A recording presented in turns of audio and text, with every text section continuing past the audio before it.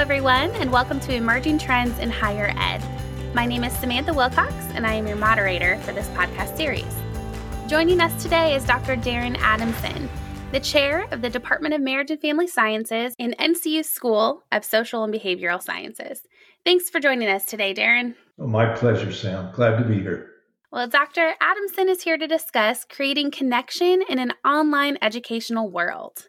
Let's get started. So, Dr. Adamson, what constitutes human connection?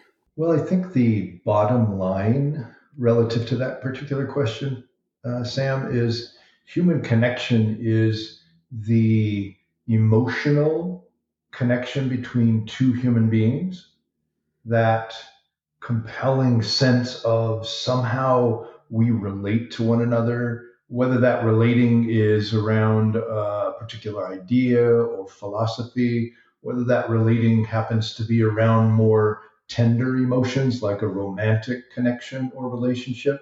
But it's that intimacy produced by having something in common, some idea that we talk about, some thing that we agree about, some concept that we really get excited about together, and we can talk about it. So there's emotional connection. There's also connection between two human beings intellectually.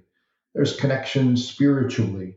There is also connection physically. Some of the connection that occurs in sports, for example, that connection of being both in maybe it's a contact sport, so there's some physical connection or interaction. Maybe it's that whole notion of a team, that team has something in common. They're all working toward the same outcome. The same could be said about the connections that occur between staff and faculty in an online educational world or in education in general, that we have a particular outcome that we're all working toward together. That common, whatever it is, that common thing creates a connection between the humans invested or involved in that process. Now, what are the traditional methods of connection that have worked historically? I think many connections historically have been made around we're all part of, for example, we're all part of the same racial or ethnic background. That's a larger connection.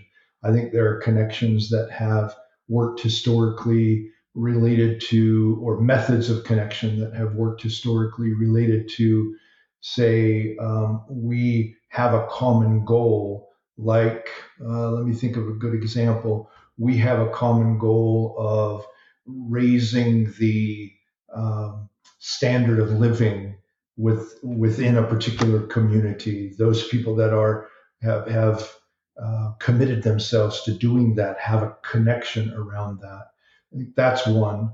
I think other traditional methods of connection in the past, unfortunately, some have been around conquest of another country or conquest of a particular geographic location or geographic land mass.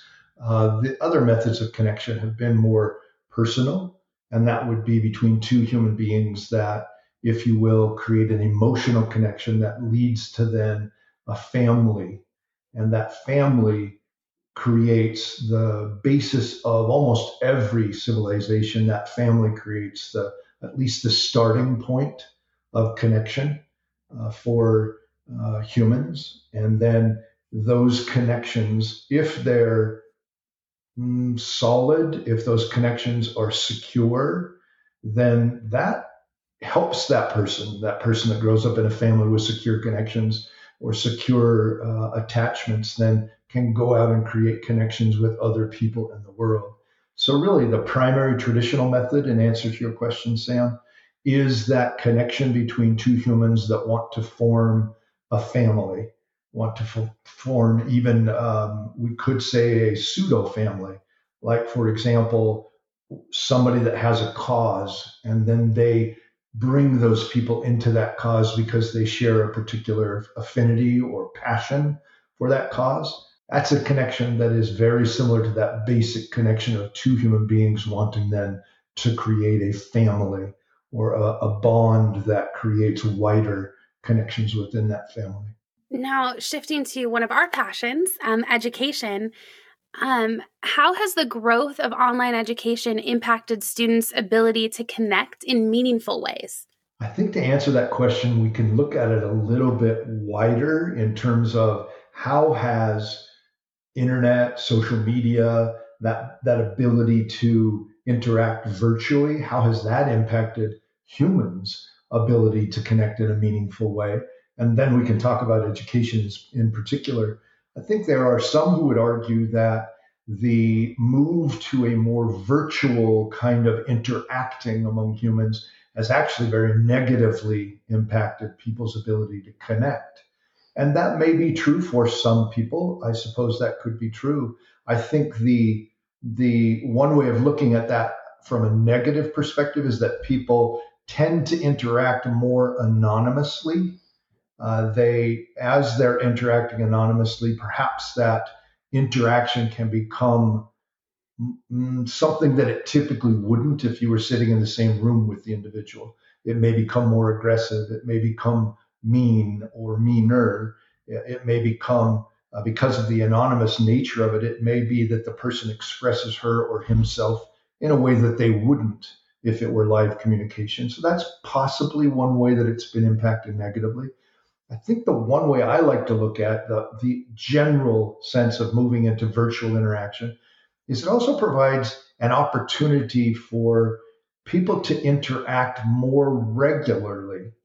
So even though it is virtual, they can interact more regularly. For example, my wife and I, we have 6 children with their spouses and our grandchildren living all over the United States. None of them living within a 10-hour drive of where we live, which is kind of sad in a way, in that we don't interact with our grandchildren frequently in the same physical space, but we interact with them very regularly in that virtual world.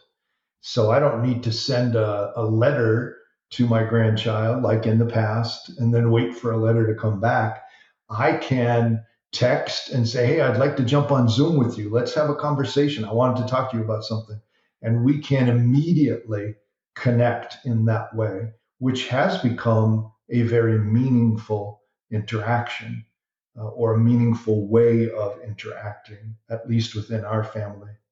I want to come back to the specific question of the growth of online education and how that may have impacted students' ability to connect in meaningful ways.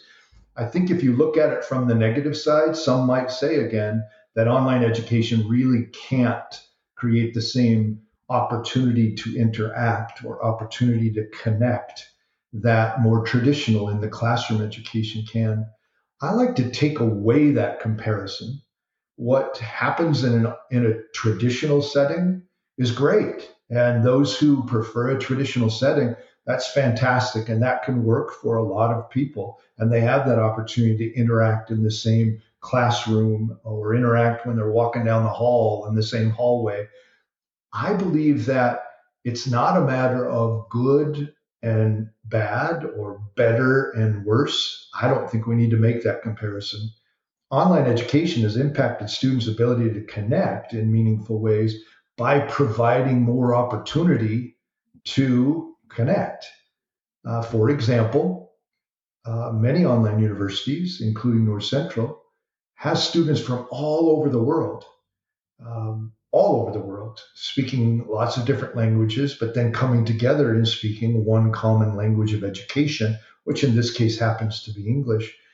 I can, therefore, as a professor at North Central University, impact with students in lots of different countries, in lots of different parts of the United States. I can interact with them in a virtual. I can interact with them in a face-to-face way, like through Zoom. I can interact with them through email. I can interact with them through me sending them a video or them sending me a video, or back and forth, communicating asynchronously via video. I can also get into Zoom group meetings and interact with students and be able to see and feel and understand more clearly what goes on in their culture because they're living in their culture. And I get to see it in many ways. I get to visit them in their homes, virtually, of course, but I'm still able to visit them in their homes and oftentimes meet their families, meet their pets, meet the people that are important to them. It has created opportunities for connecting with them in ways that just simply weren't possible in a more traditional setting, because everyone in that traditional setting is there in the same physical space. With students at North Central, they are in their own communities, they are in their own cultures, they're experiencing life in their culture, and I get to be invited in ways into their culture. Those connections are very meaningful. I think the other thing that online education has done is given all of us involved in it the opportunity to learn how to communicate more effectively.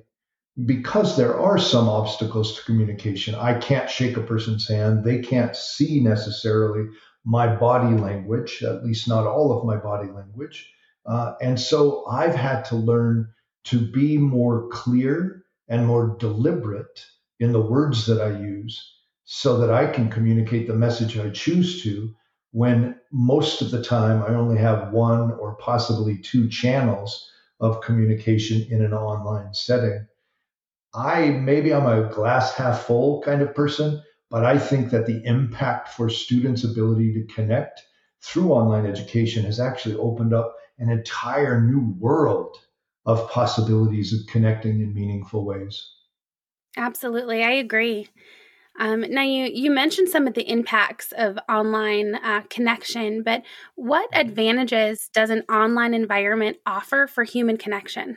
Yeah, I think I mentioned that just that there are more avenues or channels of interacting. I think that's one advantage. I think the other advantage clearly is learning how to communicate more effectively. Now, that doesn't automatically happen, obviously. It's up to the individual that's working or going to school or interacting with family in that online environment.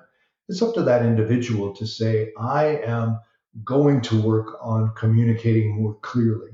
I'm going to work on communicating in an online environment so that the message I choose to or desire to deliver has a better chance of being delivered. I'm not going to take for granted that that person's going to understand my nonverbal communication when it's harder to interpret that through online communication. So I'm going to be more deliberate in what I say and what I do. I think the other advantage, particularly around education to online, is that people who traditionally have not been able to achieve or even have access to an education, regionally accredited US education or degree, now do. They have access to that online degree, and that can change their life. And lots of the reasons why they don't have access is because they can't move to another location to go to school, or they've made decisions in their life up to that point that have made them less desirable in a more traditional setting where the selection of students occurs up front. These students now can stay in their community and they can get a very well planned, very well, the curriculum is well written, a very well structured environment in an online setting where they can achieve what they've wanted to educationally. One of the stories about that I like to tell is one of our students in Africa. This particular student wanted to be a marriage and family therapist, and yet there weren't any marriage and family therapy programs in the country in which the student was, where they lived. And yet that was a passion, that was a dream of theirs.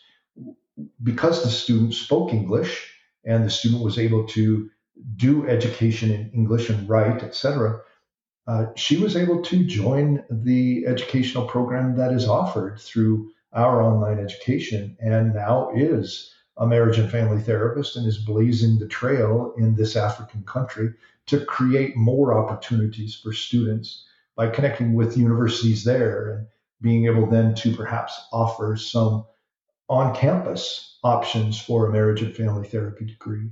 And of course, we're thrilled to provide that opportunity. And I think that many online schools, that's one of their goals. That's one of the things that they work toward, is to provide education widely, that accessibility, make it wider so that anyone who chooses to pursue graduate education, particularly, but even undergrad, can have that opportunity to do so.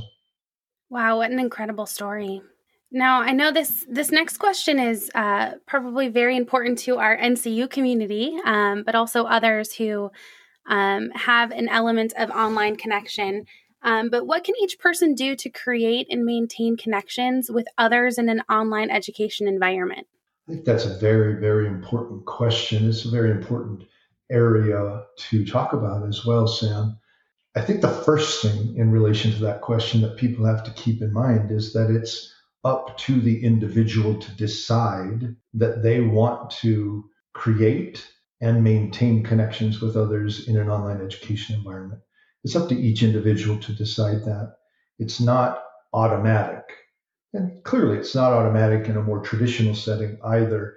I think it's just a little bit, there are fewer obstacles to doing that. And so, if the person chooses, makes a very clear and conscious choice that he or she wants to maintain connections with others in an online education environment, once they've made that decision, then here are some things I think they can do.